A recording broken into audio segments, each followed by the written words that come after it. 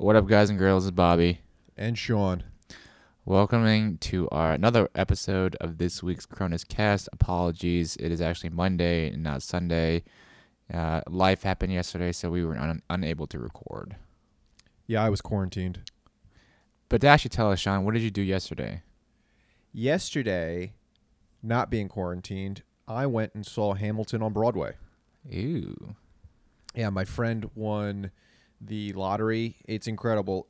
Hamilton reserves 2 tickets every single show, front row, for individuals that enter the lottery.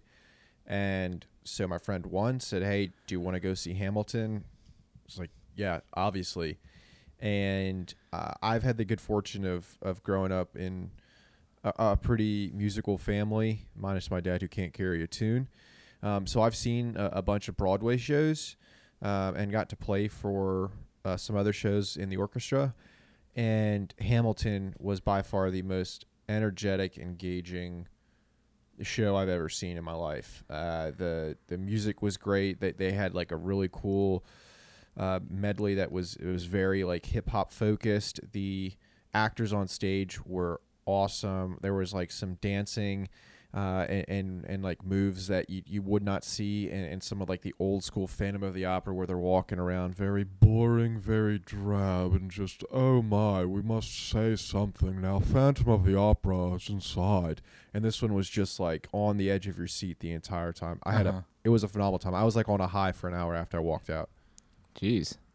Yeah, the only time I've ever been on Broadway, I saw Lion King last year, and that's the only time I've ever watched Broadway. It was cool, but I was just like, eh.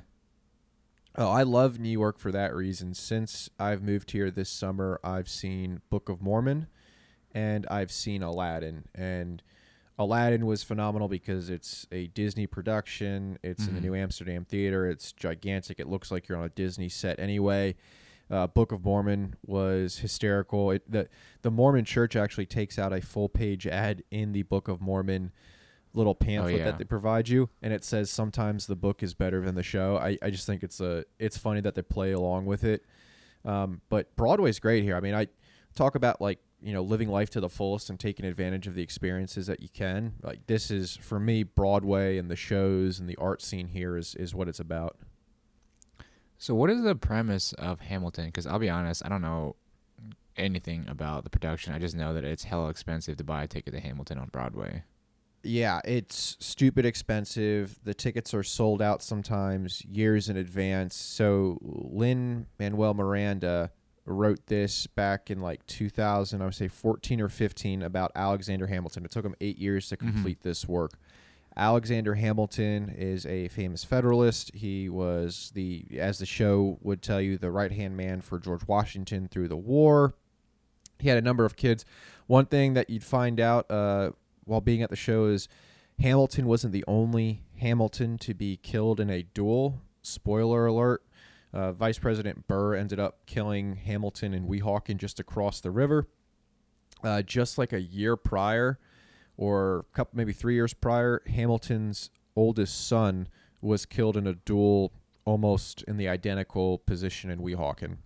Jesus. So if there's one thing I've learned about the Hamiltons, they can't shoot worth shit. Yeah, that's pretty bad marksmanship back then, I guess. Awful marksmanship, but they made it seem it was all very symbolic, that the Hamiltons raised their pistol in the air in like an act of defiance to this very archaic way to settle disputes while still just not recognizing maybe you were wrong in the first place. It's a bad way to go about conflict resolution. We'll just throw it out there. Not a Kronos official sponsored event. Do not duel with one another.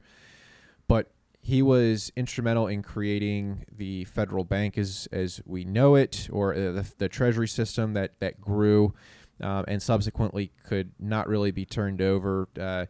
The Constitution has stuff in it for the Commerce Clause and the Supremacy Clause, and it kind of talks about the powers of the legislature.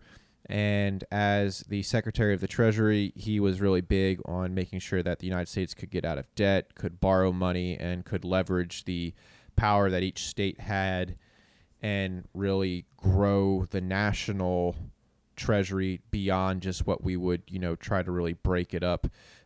with each one of the states acting as their own sovereign nation. So it was really cool. A lot of the things that they talked about with his Federalist Papers, which is something that he in Madison wrote about 6 months. I've had to read a bunch of them in con law at the beginning of the semester. So for topically, it was really cool to see it brought to life. Lin-Manuel Miranda is a genius because there was so much that was so on point with what's taught in classrooms across the country, both in undergrad, graduate, and doctorate programs. And I mean, it's commendable that he was able to get all that in really cool rap verses and great songs. Like I teared up at the end of the musical because it was so good and so moving and so powerful. And then it was International Women's Day, so they brought the whole female cast out. I mean, all in all, cool. phenomenal performance. That's cool. Yeah, I'll be honest, I've never been like that musical or that into Broadway's, but I think, but Christina loves Broadway. She's seen like most of them. So maybe we should make the trip up, once the whole coronavirus is settled down a little bit. Yeah, well, I don't think that's going to be anytime soon. My school canceled classes for the rest of today as well as tomorrow, and then we're moving to an online format until at least the end of March. So fortunately, I had another tote bag at school because I had to carry every single one of my textbooks, and then I have some example and explanation books that go through practical exercises. So I walked home with every single book that I had because I just don't know when we're going to be able to return.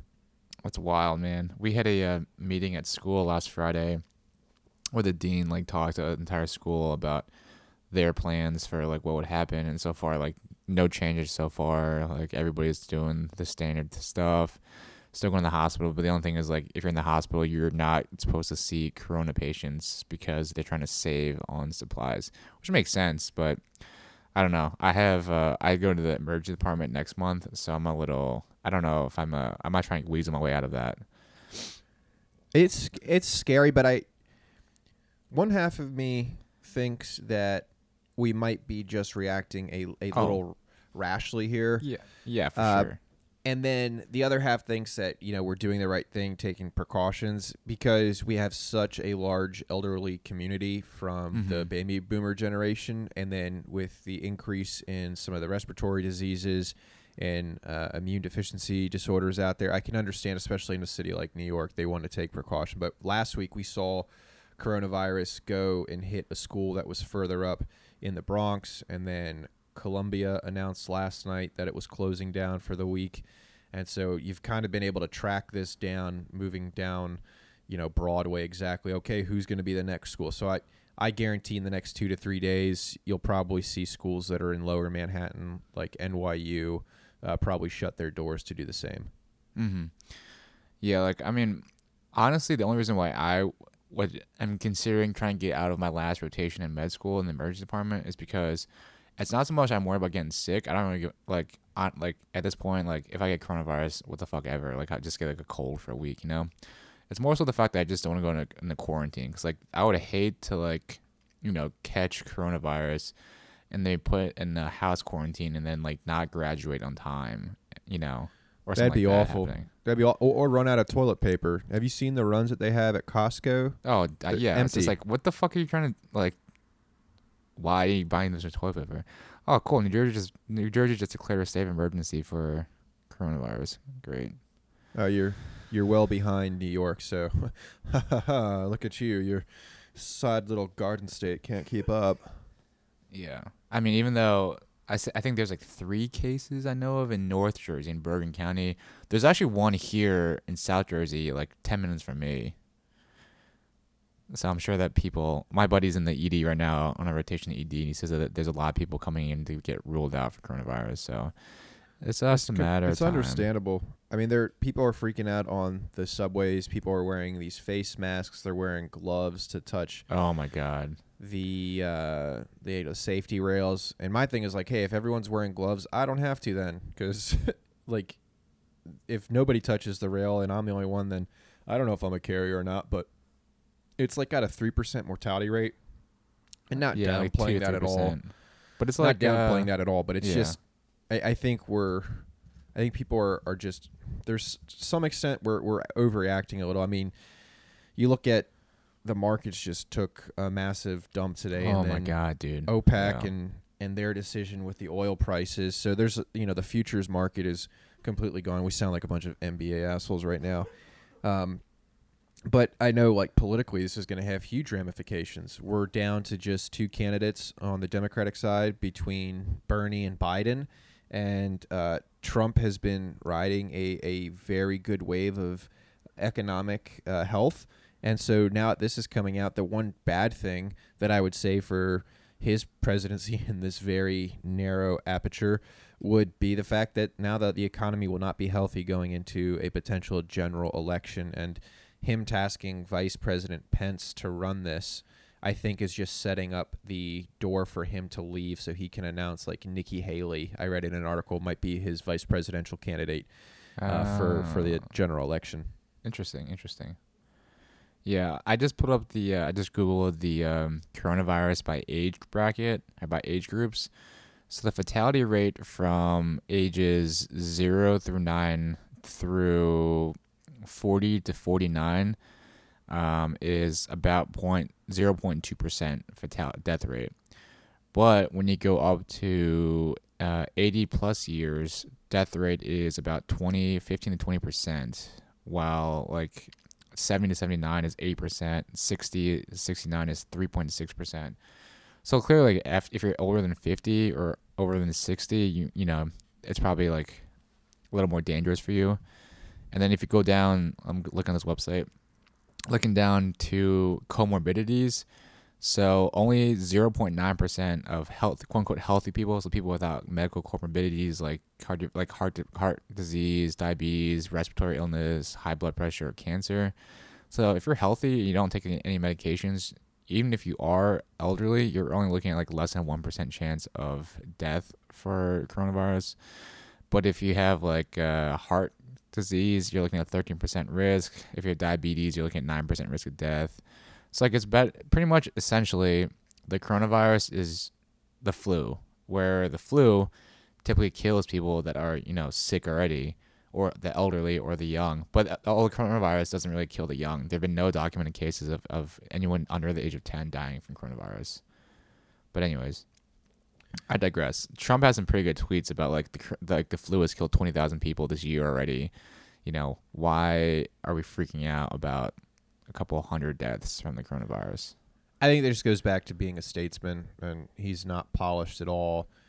I think he's not going to get away with some of his more, I don't know, unpolished, I'll say it again, polished, unpolished remarks, just because at this point of 3 years of being in, I think a little bit more is expected of a president of the United States to really recognize that regardless of the population that is getting corona right now, they're still Americans. They are still your potential voting demographic, and you should put effort in to ensuring their safety. And again, realizing that the majority of cases and deaths have been with those examples that you just cited with health complications.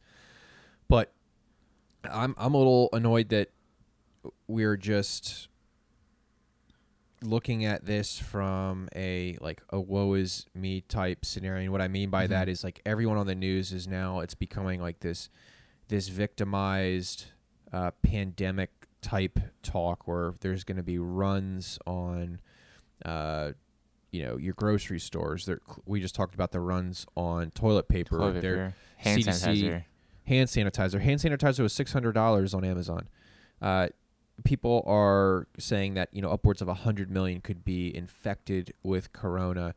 And you look back at like some of the other actual plagues, like the Black Death that we had, or the Spanish influenza, like those legitimately just decimated towns. I don't see that happening here, because I think technology is great. And I guarantee you, someone made a joke earlier, but like once this jumps to dogs, you can be guaranteed that we're going to find a solution, because there's no way we're going to let our pets die. Like that's the last stand. Nobody messes with our pets. Yeah, I was going to say, like, even going back to like the pandemics or like the huge epidemics, like the flu pandemic of 1918, the fatality rate was about 2.5% that I'm looking at this article. So it's about the same actually percent of fatality rates that we're seeing right now with coronavirus. So not to say that it's just the flu, but it has the potential if we're not smart about how we try and contain the pandemic. It definitely has some potential repercussions as far as killing a lot of people. I'd be interested to see what this is doing to readiness levels across the Army. I think there was a report out of Korea. There was one soldier that went to like a field training exercise that caught corona. I can only imagine that like installations are starting to like self quarantine and really limit the amount of travel that soldiers have. I feel badly if any of them had like spring break plans coming up with leave, because I'm sure that's going to be a pain. I know Delta, United, JetBlue, they're all giving some free transfer credit if you want to switch your flight, or you cancel. You can use the fee that would have been assigned to you or the cost of your ticket towards like another purchase within a year. And the problem is I don't think that's going to extend to get people that are purchasing like basic economy. So basic economy is you don't have your seat assigned until you check in. You can only have a carry-on, but you can't cancel. You can't refund. It's just you're locked in and hoping that something doesn't happen like this. And the last time I checked out the feed for like prices and ticket stuff, none of those types of tickets were going to be covered by the airline like free service change fees. So I think people are going to be locked into traveling. Yeah, Christina is actually supposed to go to Japan next month to Tokyo, but she actually canceled her trip. She actually buys. I didn't realize this, but she buys trip insurance on all her plane tickets, which I was like, what the fuck? Who does that? But she has to go through the trip insurance company to get her money back now. But apparently their insurance company is out giving her a hard time about like giving proof that she can't travel anymore. So I'm just like, what was the point of buying trip insurance at this point? Yeah, I just won't ever buy a basic economy ticket because I'm trying to get out. I'm trying to get to Colorado Springs on Friday, and I'll extend my trip. Now that school's going to be, digital for the next couple of weeks. But again, I can't, I'm still waiting for Delta to give me I wish it was the real Delta. I'm still waiting for Delta Airlines to give me that call because it was a 4.5+ hour wait to try to talk to anyone. So if you have family that's in Delta, hook us up. Okay? Yeah. Hook us up. Find my trip info, change it, extend it. Do whatever you need to do. We'll send socks. That's the best and final offer. Yeah, like I have this entire month off, like all of March off right now. So I'm like, I really kind of want to travel, but because everything is dirt cheap to travel right now. But at the same time, it's like, is it really worth this close to graduating from med school, like getting coronavirus and then getting quarantined, then missing school, and then potentially not graduating on time and potentially not starting residency on time, So in my mind, it's not really worth it because I have, March 9th. So in less than 3 months, June 1st is my report date to Madigan. So at this point, I'm just trying to make sure I can graduate and get GTFO on time. Oh, jaw totally feel.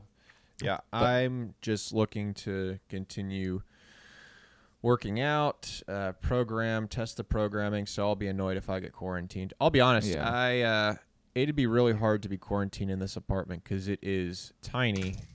I've got a wall ball. I don't think I could jump rope because I don't think the ceilings are high enough, and I've got an assault bike. And our neighbors below us are already annoyed that we wake up at 5 and walk around like, God forbid, we do normal things. Yeah, I know they don't listen to this podcast because I hate them so much. I hate them so very much. Yeah, that's what's nice with my place. I've got the condo. The upstairs people moved out, they've moved out like months ago. So there's nobody upstairs, so it's just me down on the first floor with Christina. So I've got the skier, I've got the Echo Bike, I've got some kettlebells, got some dumbbells. So I can do like full on like workouts in my living room right now. It's nice. That's awesome. Real nice. Yeah. I thought I could do that here. And then we had to purchase a bunch of rugs to, obviously that covers up all the noise. But it doesn't stop me from hearing what I can only imagine is a very loving relationship right beneath my bedroom. But also a very vengeful, hateful relationship, because between what I imagine again is just them wrestling, to them full out shouting at each other, and it's a very one-sided conversation. I can tell you from hearing word for word what's said. I'm so grateful that I have noise canceling devices, but I've not been able to use this phone at all. I mean, the assault bike at all. Yeah, I'm I'm never gonna live in an apartment again, as much as I can help it. So I we'll just see how signed this a new goes. lease for the Upper West Side, so I'm stuck. I'm gonna. I'll do the apartment thing. Yeah, for at least a couple years, and Yeah, then you're fucked. I'm moving out. Because again, if I'm gonna run it in New Jersey for Congress, then I need to establish some roots there, get some tracksuits. You know what I'm saying? Some gold chains around my neck. Speak with my hands. Like mozzarella. And all things Jersey. Go Yankees, stuff like that. I think Some I'll be a really great gabagool. candidate. Just watch The Sopranos. That's all you need to know. Just watch The Sopranos. No, I'll just watch the Office episode where Michael's getting shaken down by the mafia. But the insurance salesman. Great episode.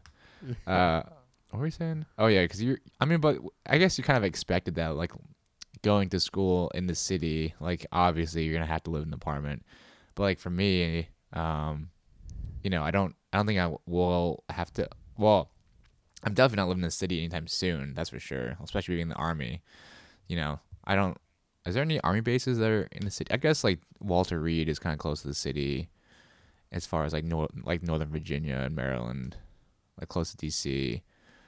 But there's still like plenty of suburbs and houses there. I don't know where else in the army. What other army post is like primarily city and urban living? I mean, could you say Savannah? I mean, it's not like really a city, but Yeah, but you have like houses too. yeah, that's true. I did have a house there. Yeah. Like God, I wish I could go back and buy that house. What a stupid pass on an investment. Like, if I only knew what the actual price of real estate was elsewhere, I would have used my VA loan on that in a heartbeat. Oh yeah, I'm still trying to. Well, we are actually under contract for a second house now. Did I tell you this? We're under contract for a new house now. Yeah, the first one didn't work out. That was the one with the garage gym, right? Yeah, that was the one with the massive barn for the garage gym. But like with the inspection report, that it was like some knob and tube wiring. So the house was built in 1911. So, great year, not 1911. Which is the year before the Titanic sank. Just for reference. I was just referencing the 1911 handgun, but the Colt 1911. Anyways, the house was built in 1911, so the electricity in the attic is probably that old too, because there's like knob and tube wiring or some shit. I've never even heard of it before. But we got the inspection report, and then you have the ability to rebuttal and say like, we want you to fix this, whatever. And the owners were like, we're not fixing the electricity. So I was like, well, fuck that. I'm not spending like $20,000 to replace electricity. So we just backed out of that and found a new house, which is pretty nice. It's like not the best area in Washington, I'll be honest. But it's a new house. It was built like 3 years ago. So it was a 3-year house. And then it's a pretty nice house. But that's awesome, dude. I think that whole process that you just highlighted, for those of you that are out there that are thinking about purchasing a home, or if you're thinking about selling a home, it is so incredibly stressful after you go under contract and then you have the inspector go by and check out everything, because if you're the seller, the potential buyer might come back with like, a dozen things that they want. Like Bobby just listed the electricity. When I was selling my place out in Colorado Springs, they wanted to completely redo one of the walls of the outside because there was a dog door, and I was like, absolutely not. They wanted the new polybutylene piping or whatever, copper piping, for the plumbing, which would have been like $6,500 to $8,500. A new HVAC system. So just like, get out. Like either you take it or you're walking. Mm-hmm. So like I try to be reasonable. Like with the last house, we put like pretty reasonable requests into like get an electrician to take a look at like the attic electricity, have like a HVAC guy come and look at the HVAC system, to have a plumber come in and look at the plumbing, because it's like the house is built in 1917. But they were not interested at all in like having any of our like rebuttals. So we just said, you know what, we're not going to even bother doing business with these people, because we're not going to take like the probably like the $40,000 it'll take to like replace all the old shit in the house.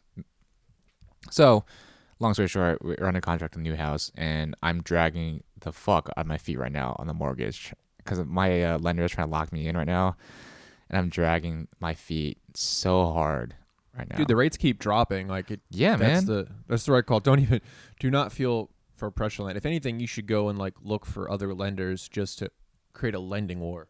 Yeah, I will say I'm using you. I have a lender at USAA and like a local lender in Washington. And I actually kind of feel bad for this guy because I can tell he's like he cares and like wants my business, but he like I'm I'm trying to be like a responsible responsible consumer and shopping around and getting them to compete with each other. So honestly, I'm probably gonna go back to this guy, the local lender, anyways, because he's been like doing a really good job of like texting me every other day, checking in, and seeing how things are going. Oh, that's like, absolutely that's necessary because I'll tell you what, when I was looking for the mortgage lender, the place I ended up going with was a local Colorado Springs joint, and like I've still subsequently talked to them within the last couple months. They were huge in making sure that the tax information got sent and adjusted for this last year's taxes for the sale. And going through all the IRS stuff, which is really interesting. If you have time, if you want to read up on the code, it's really fascinating to see how they, develop your capital gains tax. But yeah, my buddies that have gone with USAA have had like pretty awful experiences because they are very slow to respond. It's not a personal relationship. You might get someone else every single time you call. Yes. And then trying to send that information to the homeowners in order to settle up sometimes takes much longer than it should if you had like a personal individual that was working on it that you can name. Oh yeah, for sure. Like our real estate agent in Washington was even like, hey, like I strongly recommend you guys not to go to USAA because USAA, like he's had clients in the past where they used USAA for their lending, and the entire deal like falls through at the end because the USAA drops the ball somewhere. So just for everybody out there, USA is good just because they offer really low rates, but you should really do some due diligence and like look at some local lenders because you definitely want that, like Sean was saying, the personal touch with the lender and being able to talk with them and having a personal relationship with people. So I'm just being kind of like a dick and like dragging my feet on this and like going to you saying like I'm like not threatening but like telling him like going to other lenders to just check the rates out. Just to see what he can give me, but ultimately at the end of the day, even if he can't beat like USA, I'm still gonna go with this guy. No, but speaking of dealing with dicks, how would you deal? Jesus, finish your sentence. How would you deal with a leader that was in charge of your physical fitness if he or she or they were grossly out of shape? So I actually had a pretty similar situation. Pretty much all the time in Big Army, I was in this situation. So in Bolick, it was all kind of like student PT run, and like the guy that was running PT was sucked at student PT. So I actually ended up volunteering to run student PT in Bolick. So I did that. In Big Army, but second ID, when I was on staff, like the S3 wanted like tags like some junior lieutenant to like run PT, and like the guy that was running before sucked terribly. So I went to the 3 and like pitched him like my like a PT plan. He like accepted me. So I think that's like kind of the easy thing to do is that if you are, I would say not suffering, but dealing with some shitty PT from a leader, I would either approach that leader to offer to take over the responsibilities of programming PT and running PT, or just, going up even higher than that, going, if it's a squad leader, going up to the platoon sergeant, something like that, just to see if you can leverage your skills to run PT that's more effective. Because there's one thing I fucking hated in the Big Army was dealing with shittily run PT programs. So literally every time since the entire time I was in Big Army, I ran PT. Yeah, that a lot of what you said is, I think, completely true for a lot of individuals that are out there that find themselves more physically fit than their leaders. And the problem is most of those leaders don't have the humility to step aside because they think it's a dig on them if they're not coming up with some fitness.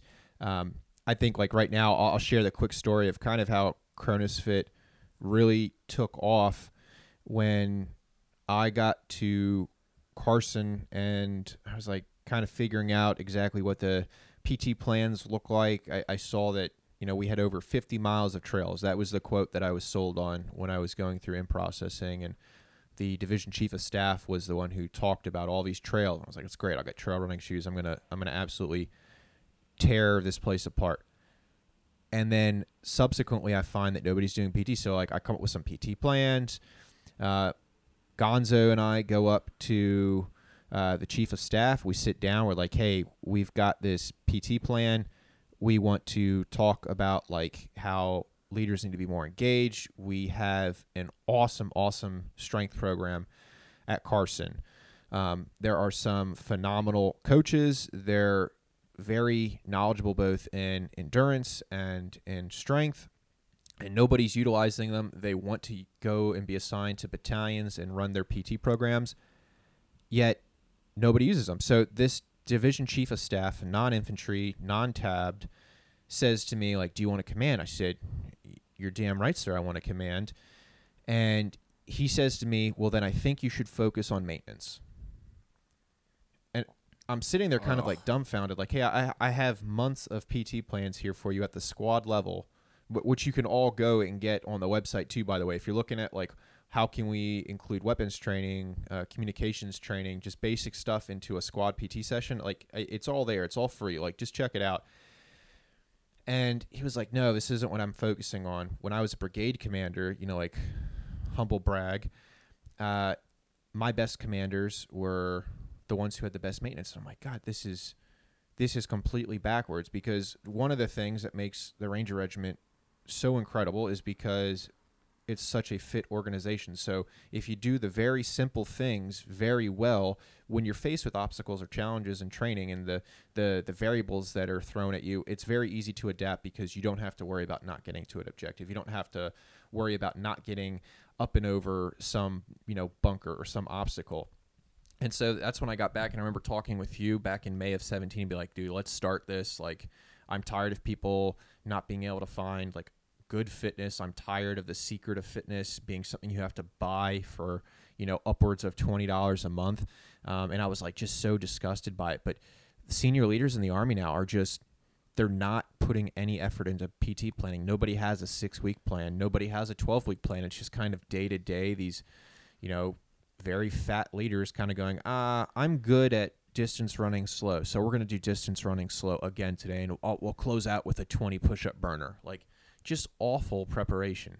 Mm-hmm. Absolutely. But I think that's like a commentary on just the Army in general, especially with like leadership, because like, like your PT plan is probably like dictated by, or actually, no, I'm not even gonna say that. I think I'm gonna talk on my ass here, so I'm not gonna say that. But, I think in the Army, I think it's definitely changing with PT. But I think it still like falls back into the old tried and true of like Mondays you go for a run, Tuesdays you do like muscular endurance, Wednesdays you go for a ruck, Thursdays you run some more, Fridays you have like a company run. But like I think we're hopefully getting away from just running every day and just doing calisthenics every day, muscular endurance every day. But that's all the senior leaders do, because you have a bunch. Oh shit! I gotta pick up this call. This come from Delta. 1 second. We'll push pause. All right, sorry guys, we are back from a slight break. Sean was actually just called by Delta, so yeah, guys, I've been selected. Worked out went full circle for us. Went around full circle. What were we talking about? We were talking about I think just PT in the Army. Yeah, I would say like I'm hoping the ACFT drives a lot more changes in the military, because like I'm sure that you've noticed that like it's people do what's tested. So if you're testing something, people are going to do that. So in my mind, by changing the ACFT and adding all these extra events, people are actually might start training for these events now, instead of with the old APFT, just run push-ups and sit-ups. Yeah, and I think too, for those of you out there that are leaders, if you recognize that you have some young specialists that's just a stud when it comes to fitness, like our friend Jackson in the Corps, like that dude was a Division I wrestler, and is super knowledgeable. Empower them, like make them come up and help develop a PT plan. You don't have to be a subject matter expert at every single facet of the military, but what you do have to be an expert at is managing your systems.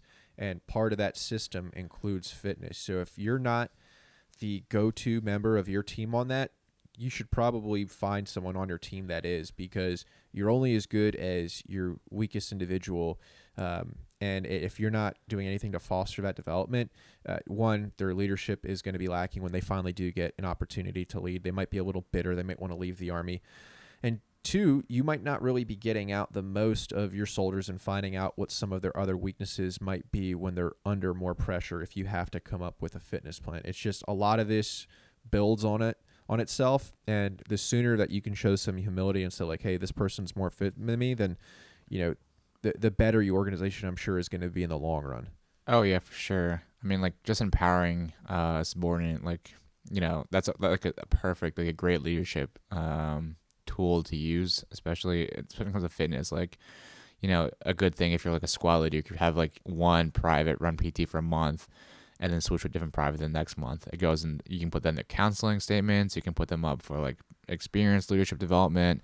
Like it's just a win-win situation for everybody involved. Like, and then you as a leader, you can still have some say in the programs. Like, have them write a program for a month, and you go over it with them, and then see what works, what doesn't work, and then you make a huge learning experience for everybody involved, and just a great cohesion building, leadership, all sorts of facets of leading can be just distilled into just running PT for a month in your squad or platoon or whatever it is. And I think this also touches on something that it shouldn't have to be said, but I think it has to be said. You shouldn't look at this as some like, this is a benevolent act from your leader. I'm empowering you. I'm allowing you to lead. Don't do anything foolish or I might take it away. Like this is their right. They're allowed to come up with PT plans. They are allowed to lead. They're empowered to do so. It's a requirement for their duty position and their rank. So it's less of a, I'm extending them this opportunity. I hope they don't hang themselves by the loose threads I've been given. It's more of a, I'm going to go check in on them occasionally so that they understand that I just want what's best for them, but I also want to get a smoke session out of it. I loved working out with my squads, and we can talk now too on kind of what PT looks like in the Ranger Regiment, because it's a little bit different than the conventional Army. You go down, and you're going to find at least one squad at some point during the week doing a 5-mile run, and they're going to do kit runs, and they're going to go put on a ruck, and they're going to crush it because they know the basic standard is what these Rangers are going to see at RAP week and what they see at CERT. And so it's preparing them for the known test. And so there's no getting around like, oh no, we should go and take them and do bench. It's like, no, they're going to get a slot to Ranger School during the monthly RPFT. And if they don't blow it out of the water, well, then all of a sudden you don't have someone in your squad to highlight as, oh, he's at Ranger School right now. That's why he's not here. And then also going back to what we talked about a couple weeks ago, you shouldn't be worried about potentially losing a guy to go to schools like Ranger, because in the long run, they're only going to bring back a wealth of knowledge. Because for those platoon leaders that are out there, the job's not that difficult. Like it's not like rocket science. You are surrounded yourself with some of the best leaders in the Army, and I'm not speaking now just in the Ranger Regiment. I'm talking about in general. And you're going to have usually a very competent commander who's going to have a good 3 in XO in the battalion to lean on, a great first sergeant that's going to have anywhere from 12 to 20 years of experience. So you don't do it all alone, and allowing your team to go out and be better and professionals is only going to benefit you if you want to look at it selfishly in the long run. So just get out there and make sure that your team knows exactly what the focus is, and that's the individual getting better and the individual feeling part of the team. And fitness is a great way to do that. Mm-hmm. Yeah, absolutely. 100% agree. Yeah, I would say I had a little bit different experience with PT with my guys, just because we were the fist, and it was all team leader driven for the most part, but towards the end of my stay, we had all tabs, so I was just like, well, I'm not gonna tell you guys what to do. You guys are already tabbed. You guys are adults. You can do PT on your own. So I that's a think good that's thing. phenomenal. Say that again though. How many Rangers did you have, and how many had tabs? So I think at the end I had 5 FOs, which were all tabbed. That's phenomenal. That's like such a great statistic because what's their branch assignment? So they're all 13 Foxes. They're all FOs. Yeah, so they're not even like the 11 series that everyone expects is just going to go through. So to have a fifth section that is completely tabbed out, when sometimes you're just hoping to get like another tab to come back and be a team leader before one gets promoted, like that's phenomenal. Although I will say there's a little bit of selection bias involved. We had a couple of shitbags that we kicked out of the fist and like made them. Well, actually, we just kicked them out of the fist anyways. So they got kicked out. And then we also weren't getting any new guys because our company, Deco, was transitioning to the specialty platoon, so we didn't get any new guys. So I will say there's a little bit of selection bias there, but at the end of the day, I put that on my OER bullet. That was an OER bullet, having a fully Ranger qualified fist. Thank you very much. That's I phenomenal. I will say that's probably the only time in the entire Army that's ever happened to fully Ranger qualified fist, aside from like, I don't know. Maybe a couple other battalions that probably do it at some point. Yeah, at some point. But yeah, not to jerk myself off or anything. Yeah, but like fitness in Ranger Regiment was like, it was great because the squad leaders knew exactly. That was the first place that I was able to go to where I didn't feel like my platoon sergeant and I had to really be hands in the cookie jar, like looking for crumbs. Like we knew exactly what those Rangers were doing at all times because they had a plan that worked. When they were brand new Rangers before they tabbed, they were executing it. And again, it's you teach them one time, and then the Ranger Regiment just takes it and just improves it and improves it. And that goes back to a topic we covered earlier about leadership. You're expected to, when you take over a Ranger platoon, you improve it as much as you can, making sure that you are maintaining like what the status quo is for the Ranger Regiment. But at the end of the day, it's just like just get it a little bit better, so that this special operations unit is continuously looked upon for the hardest missions. And that's one of the things, again, fitness plays an incredible role in developing the Rangers. I mean, there were several missions I remember going on and feeling completely taxed and gassed through the movements, and the other platoon in our company doing the exact same. And in some instances, they had some very long treks. They're just like, thank God these individuals are in such good shape, because when I got to Carson, I was like, there might be, if you were to give me a company of 120, random company, I don't think like 20% would have been able to keep up with the Rangers in Afghanistan. And that was before we even got to the objective and had to do the hard part. Yeah, I was going to say like that was the biggest thing that I noticed coming from Big Army to Ranger Regiment. It was like in the Big Army, it was like, there was maybe 1 or 2, like maybe the 90, like, I was like in the 99th percentile in terms of physical fitness.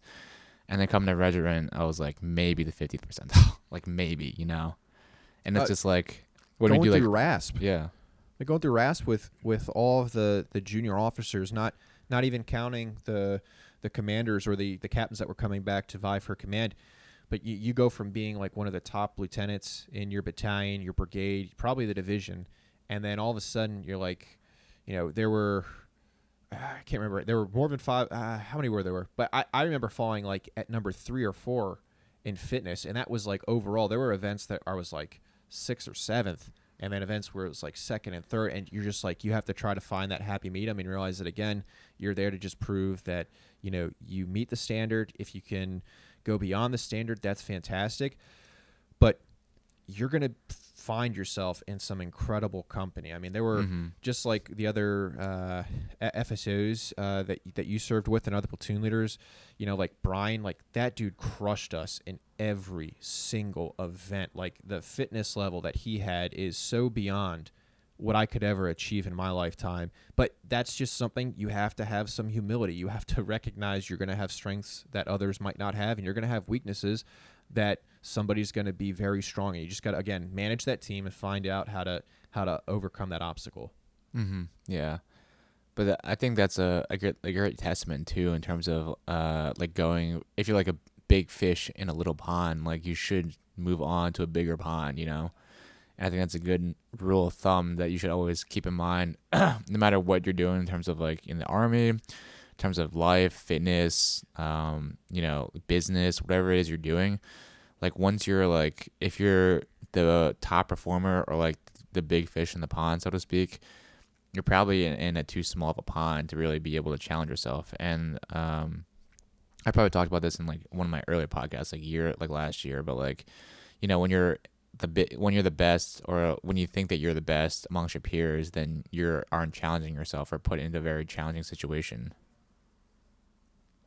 No, if you're not challenging yourself, you are not taking advantage of the opportunities that have been presented. And it goes back to like, do you want to play varsity or not? Mm-hmm, If you don't want to play varsity, just quit. Like there's no room for mediocrity. And I think that's one of the frustrating things. And we have such an awesome like Cronus athlete fan following, where I would say the most common question that we've received to this date has been, how do you deal with individuals that aren't motivated? And what are ways to motivate them? Or what if you're dealing with unmotivated leaders? And that, like, guys, that is like a really hard answer, because there's so many extenuating circumstances to each one of your specific scenarios. But in general, I think it just comes down to, again, open dialogue and communication. And then when you have that opportunity, I mean, like, absolutely crush them physically. Like, put them through the wood chipper, make up a gauntlet, like, leave no question in their mind that they are less than when it comes to fitness, and that if they don't follow you or do what you're doing, they are only going to, further subject themselves to a world of embarrassment the moment anyone outside of maybe that squad, that platoon, sees them do fitness with you. So, like, really take it on. Being an adult and candid and honest feedback, you got to remember, especially for the military individuals out there, like, your job at the end of the day is to pull a trigger. And, hopefully your sights are on somebody when you do it, and it's effective. But with that great responsibility should also come some of the skill sets to communicate effectively. Because if you're going to have such a great responsibility to end someone's life or to go into combat, I think doing the simple thing like talking to a leader should be much easier than that. So for what it's worth, like, there are much harder decisions you're going to make in your life and possibly subject yourself to. Talking to your leader should not be one of them. Absolutely. Yeah, that's good. That's a great feedback. Always, you gotta keep pushing the envelope, like, no matter what it is. And then if you have a shitty leader that isn't allowing you to, that you feel isn't allowing you to thrive, like, there's plenty of opportunities for you to, really exemplify or, put in or demonstrate your worth or your abilities. Plenty of opportunities to do that, regardless of like what leadership situation is. And I kind of hate that like cop out that guys use that like say, oh, I'm getting in the Army because I've had shitty leadership the entire time. It's like, well, yeah, you might have had shitty leadership, but like, what did you do with the shitty leadership? Did you just say, oh, I have shitty leadership, so I'm going to accept that and just use that as an excuse for not trying? Or did you take that and said, I have shitty leadership, but I'm going to be the best soldier that I can be, given that I have shitty leadership, so I'm going to put in the extra time on my own and seek out mentors and seek out leadership and seek out guys that can teach me the right things and make me a better soldier, because I owe it to the rest of the country and for everybody else around me to be the best one that I can be, regardless of the circumstances that I am in. Yeah, and I'll be honest, I think most individuals that have been tagged as leaders in your formation, you're probably going to find that they're bad leaders. And that's not saying objectively they're bad. Subjectively, from your point of view, you're naturally going to find some sort of like glaring fault, and you're going to find you probably dislike more of the people you have to follow than the ones that you like. And I think that's natural to have that opinion, especially of yourself. Like, you should always feel like you could take on the next role, the next responsibility, but don't let that deter you from continued service, because really at the end of the day, when you get a chance to look back and go, okay, you know what? Captain so-and-so wasn't so bad. Major so-and-so wasn't so bad. Lieutenant Colonel so-and-so, Colonel so-and-so wasn't so bad. Just at the time, you thought they were worse than they potentially were. So keep that in mind. Hindsight is 2020 or 2015 if you got PRK like me. But, just have, again, humility is such a incredible tool to have in your kit bag. And people are just trying to do the best that they can in an all volunteer service. And at the end of the day, one of the things, and it's so weird that this movie left such an impact on me because it has nothing to do, I think, really with leadership. I'm sure someone can write a book about it. But Inglourious Bastards, when Brad Pitt's character, shoots Hans Lander's, Nazi private dude. And he's like, I bargained with your general for that man's life. You will be shot. And he's like, well, I've been chewed out before. Yeah, I've been chewed out. Like, that was my motto almost with every single decision. It was like, I might be chewed out for this. Like, that's okay, whatever. And so you shouldn't fear, potential negative feedback. You shouldn't seek it out. But you're probably going to be yelled at some point, and you're probably not going to like the leader that's doing it. You just gotta roll with it. And the longer you stay in, the more you're going to have, ample opportunities to meet individuals that really impact you. I mean, like, some of the best leaders I have ever served with, one was an engineer field grade, like, at Carson, like, hands down, top 3 officers I've ever served with in my entire life. Like, this guy got it. Like, he understood what his strengths were. He understood what his weaknesses were. But the team that he built around him was utterly fantastic. And the way he communicated with every single individual on the team and empowered them, like, I got to work and I wanted to do work for him. Like, I wanted to turn products in as perfect as possible because I wanted to make sure that I set him up for success if he had to go brief my product. Like, you're going to find yourself maybe not following a standard path where you think, oh, I have to have my mentor be my direct line supervisor or my senior rater. You're going to find mentors all over the Army the longer you stay in. Just, again, patience. It's a very long and windy road. But when you find someone, you'll be totally stoked. Absolutely. Like, looking back on things like hindsight 2020, like, when I was lieutenant, I was a pretty cocky motherfucker, and I did not appreciate, like, having some of the good, better leaders I had around me. And it wasn't until, like, now, looking back on it now, it's like some of the people that I didn't like my company commander in the time, rest in peace, and Ranger Regiment, like, my first commander was awesome, or I perceived him as being awesome, but the second one, Captain Augie Gonzalez, like, I hated him. Like, I hated working under him. I thought he was like a pencil pusher, like a huge guy that only cared about, like, products and making things look right. But, like, little did I know, like, how much his not really mentorship, because it wasn't really a two-way road, but, like, more of his, like, directing nature on, like, his high level of I guess high standards when it came to, like, doing products and planning and that kind of thing really, like, kind of shaped me and made me a much better leader and person nowadays. And I really kind of honestly, like, I really regret not making more of an effort to learn more from him, because at the time I thought it was just like, I was young, dumb, and stupid, didn't really have the maturity, the emotional intelligence to really appreciate what was going on and how he was actually shaping and mentoring me. And, like, now, since he died last year, like, rest in peace, I really regret not being able to pick his brain more and learn more from him in terms of leadership. Because obviously, like, if you're a fucking company commander in Ranger Regiment, like, you did something right, to make it that Right. far. Like, you fucking did something right. It doesn't matter, like, where you came from, like, what you did. And I just wasn't mature enough to really appreciate that. So I'm sure there are guys out there just like I was, young guys like 18, 19, or, like, young lieutenants that are working with people that they don't think are worthy, that they think they're better than their superiors and aren't worthy of them. But I promise you, like, the people that are your superiors, generally speaking, are probably there for a reason, and you probably have. You should turn that discerning eye inwards to yourself to see what is actually, irritating you, bothering you about your superior or your leader, because there's a good chance it might be you that's causing issues, not necessarily your leader. But For I sure. digress. I mean, that's the, learning from people that you originally felt very either alienated from, or you felt some resentment towards. I remember the first live fire I ever did as a platoon leader. I didn't understand that a live fire had to be scripted.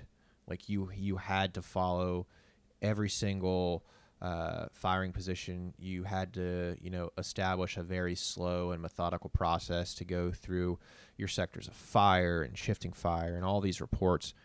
And when I got the op board for what we were going to do at Hood, I remember walking the lane being like, who the fuck would ever put a support by fire here? Like, we essentially are just making a V-shaped ambush. Like, this is stupid. Why on earth would I ever do this? And I was giving the op board to my platoon, and I said something like, guys, this is the plan that, we were briefed by the company commander. Like, that's dumb. We're going to make some small adjustments. Like, this is where weapon squad's going to go. These are going to be the triggers for us to shift. We'll have this done in half the time. We'll save like a ton of ammo because we won't be, forcing a support by fire to go through 600 rounds of linked. Like, we're going to get this. And at the back of my formation, I just hear Lieutenant Camperson. He didn't have that kind of voice, but from my perspective, that's what it was, like this hand of God coming down. What do you think you are doing? I'm like, oh no, where is he? I can't see him. And he goes, get the fuck over here. And I go over there. He's like, don't you ever do that again. And I'm still sitting here like, I don't understand. This tactically does not make sense.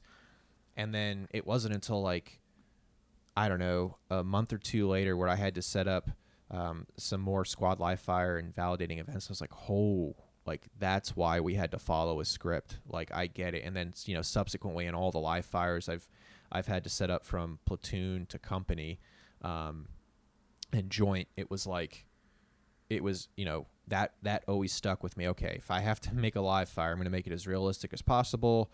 Just because of that one learning example. Now looking back on it, I was like, that was probably like a top 5 moment in the career where I was like, I have to really reflect on how humble I am in front of others, and really make sure that I'm educated before I open my mouth and sound like a total idiot, which I still to this day do, but like in the military, that was like, you can make a mistake once is what I've learned. Don't ever make it again. If you make it again, you're gone. Yeah, absolutely. And it's just funny, like thinking about like my young dumb days. Like I was a fucking shitty. I won't say I was a shitty, but like there are so many things I could have done better. Looking back on it, like the relationships I had with some of the people that I worked with, like not only like leaders but also subordinates. Just like I don't know how I made it, like looking back on it, but I guess it's part of the learning process too. Like you're gonna have to, like you said, you're probably gonna get chewed out. You get chewed out once, you learn from it and move on. But man, if I could go back now and go back to when I was like 22 and just tell myself like what to do, what not to do, man, I can't imagine what that would be like. Yeah, I feel like I was like very cocky, almost to the point of arrogance. As a 100% platoon leader at Hood, because it's like, this is a mech formation. Half the battalion commanders don't even have tabs. Half of them don't have any combat badges. You're dealing with lifelong death before dismount, motto, wearing card carrying tankers, and so I remember you make mistakes. Another mistake that I've made while we're on the subject again, like, finding out what that limit is briefing and going through an MLAT rehearsal with my Ranger platoon. And, at Hood, when I would brief an op board, it was essentially I briefed the whole thing minus the platoon sergeant's bit, because I never learned that there were parts that the squad leaders would even brief. Even at Ranger school, like I don't remember if we even had the squad leaders talk during the op board, now that I'm thinking about it. And like I remember I breezed through like my first and second squads, task and purpose and general maneuver, and we got through the whole op board. And like my platoon sergeant was phenomenal, but intimidating as fuck. Like, you've met him in Savannah, and he just pulled me aside, and my squad leaders came up, and my first squad leader goes, "Sir, what the fuck?" And I'm like, "What? Like, I thought that was a great brief." And my platoon sergeant goes, "Sir, don't ever fucking do that again." I'm like, what did I do? Like, I have no idea what's wrong. He goes, "You completely stepped all over their role in this brief. Like, you give a general scheme maneuver, they go task and purpose, they go into the details that all their rangers are looking for because their rangers look up to them as gods." And I was like, let's run this back. Like, let's go. I told the entire platoon, apologized for my ignorance again. And I never did it again. And then from there on out, it was awesome, collaborating and briefing with them. But again, you make the mistake once, don't do it again, and have the humility to admit to everyone, even if you feel the instance might not totally be necessary, but if your Rangers know that at the end of the day you have their best interests at heart, or the soldiers know you have their best interests at heart, like you can't take anything away from that, or they can't take anything away from you for being honest, because that's where that trust is going to develop early in a relationship. You're right. Yeah, that's great advice. I mean, I can't remember anything on top of my head, but there were plenty of times looking back in like the past where I've not done the right thing, or just was being a complete asshole. I didn't realize until someone told me I was being an asshole, and then realized, oh, I was being an asshole. But hindsight's 2020, and then it's only 2015. Yeah, I'm probably. I don't know. I think it was 2015, a couple years ago. I got LASIK. I didn't get PRK, but probably down in 2020 now. But anyways, but that's the thing. That comes with being humble and learning from your mistakes. Is that the key of that is learning from your mistake. It doesn't really. There's plenty of people out there that don't learn from their mistakes. No, and that's the worst part. Law school, someone was asking, what a day looks like at school. And first semester, it's a little bit different than it was second semester. First semester, I was waking up, I was working out, I was coming home in the evening around 4 o'clock, 5 o'clock, and working out again. So I was getting 2 a days in. But then I would study, and I would just spend a really long time outlining these cases in what we call briefs at school, where it's, it's a 8-step process of, a couple pages sometimes worth of notes. And then when I took my tests, I realized that hey, my writing is not developing to where I'm clearly expressing, what the holding was in this case and how it influences in resolving the ambiguity in some statute or some fact pattern. And so this semester, I've completely altered the way I study. I focus on, the big picture, but then I'm practicing much more at some of these supplemental books that are developing writing habits and reading on writing. Yeah, that's great. You have to be able to reflect back on your successes and your failures. If you're really good at something, don't drop that habit. If you suck at something more than 6 months, that's on you. That's not there's some weird cosmic device. You just suck. So fix yourself. Yeah, I mean, generally speaking, sure. Yeah. Well, we won't get in the fucking semantics, but yeah, I was gonna say definitely that's a good point that you bring up, is the constant reflection in AARs. I don't necessarily call them AARs anymore because I'm not in the fucking army anymore, and nobody would know what I'm talking about with AARs. But just having the ability to, after something, to look back on it and have that discerning eye and look back at what you did well and what you didn't do well, and just improving on that. That's a constant that's the constant improval process for life, just in general. Looking back on your past and seeing where you made mistakes and then not making the same mistakes again. No, I appreciate that feedback too, there, dude.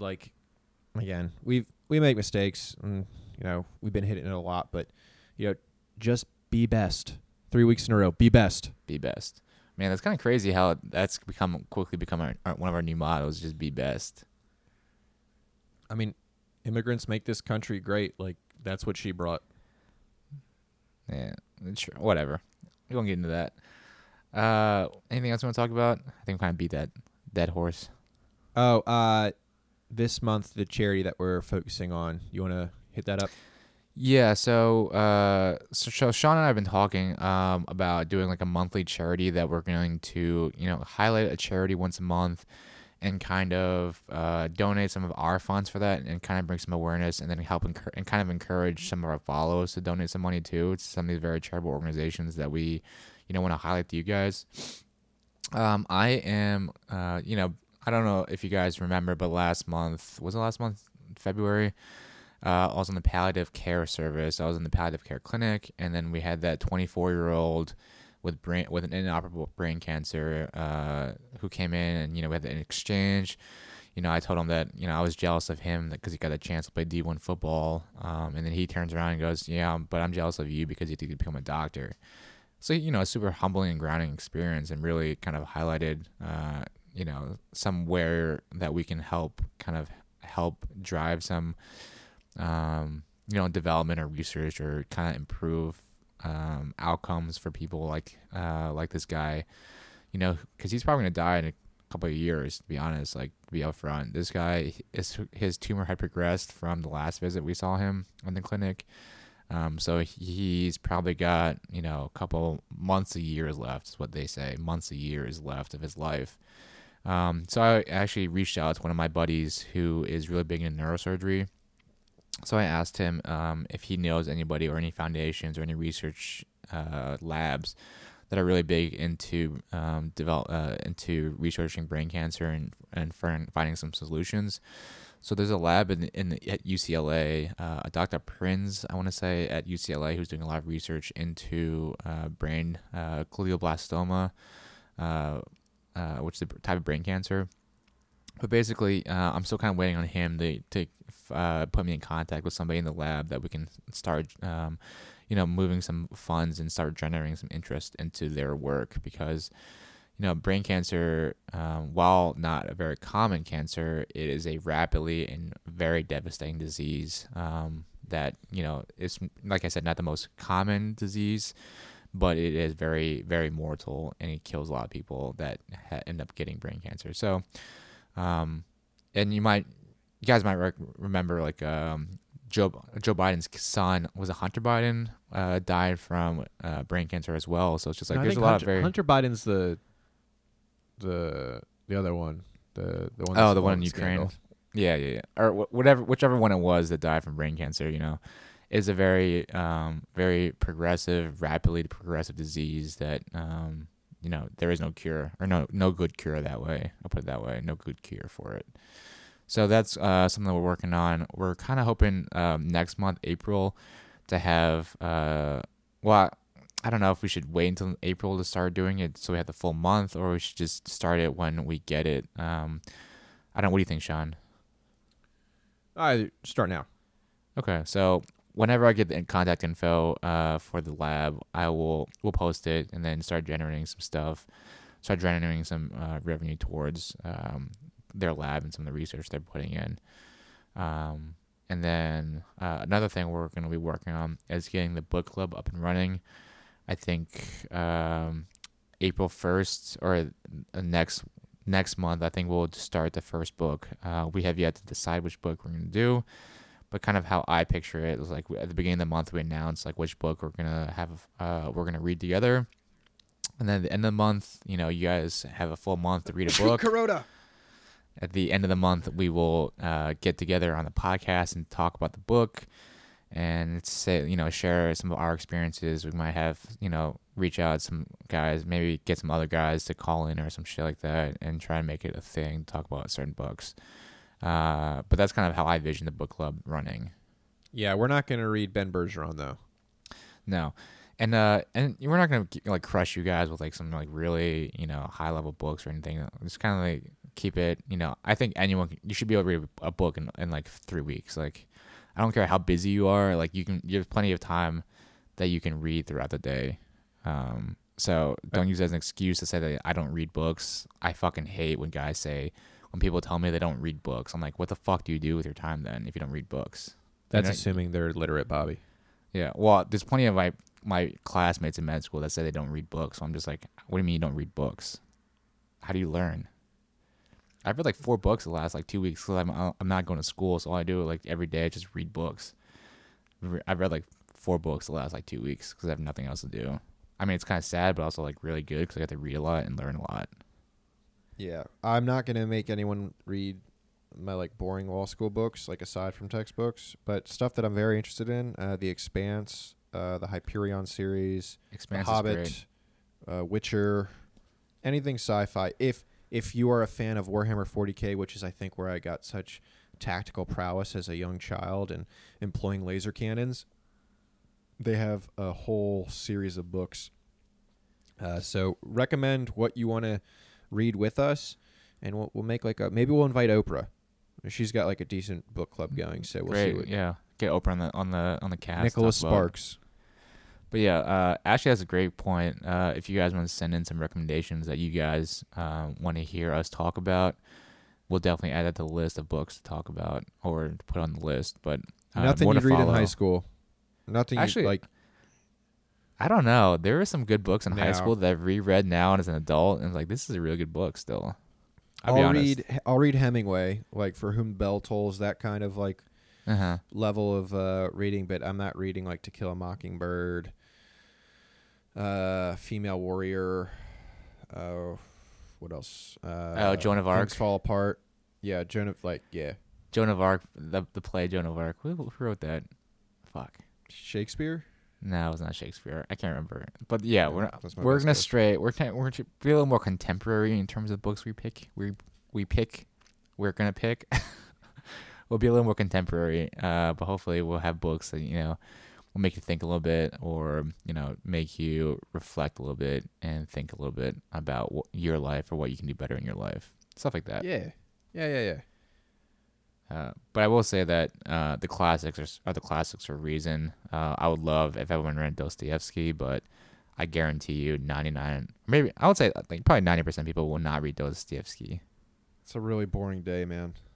I don't know, man. Reading Crime and Punishment was a really good book. I fucking hated Dostoevsky, and when I was younger, like in high school and college, hated reading Dostoevsky. Could not read it.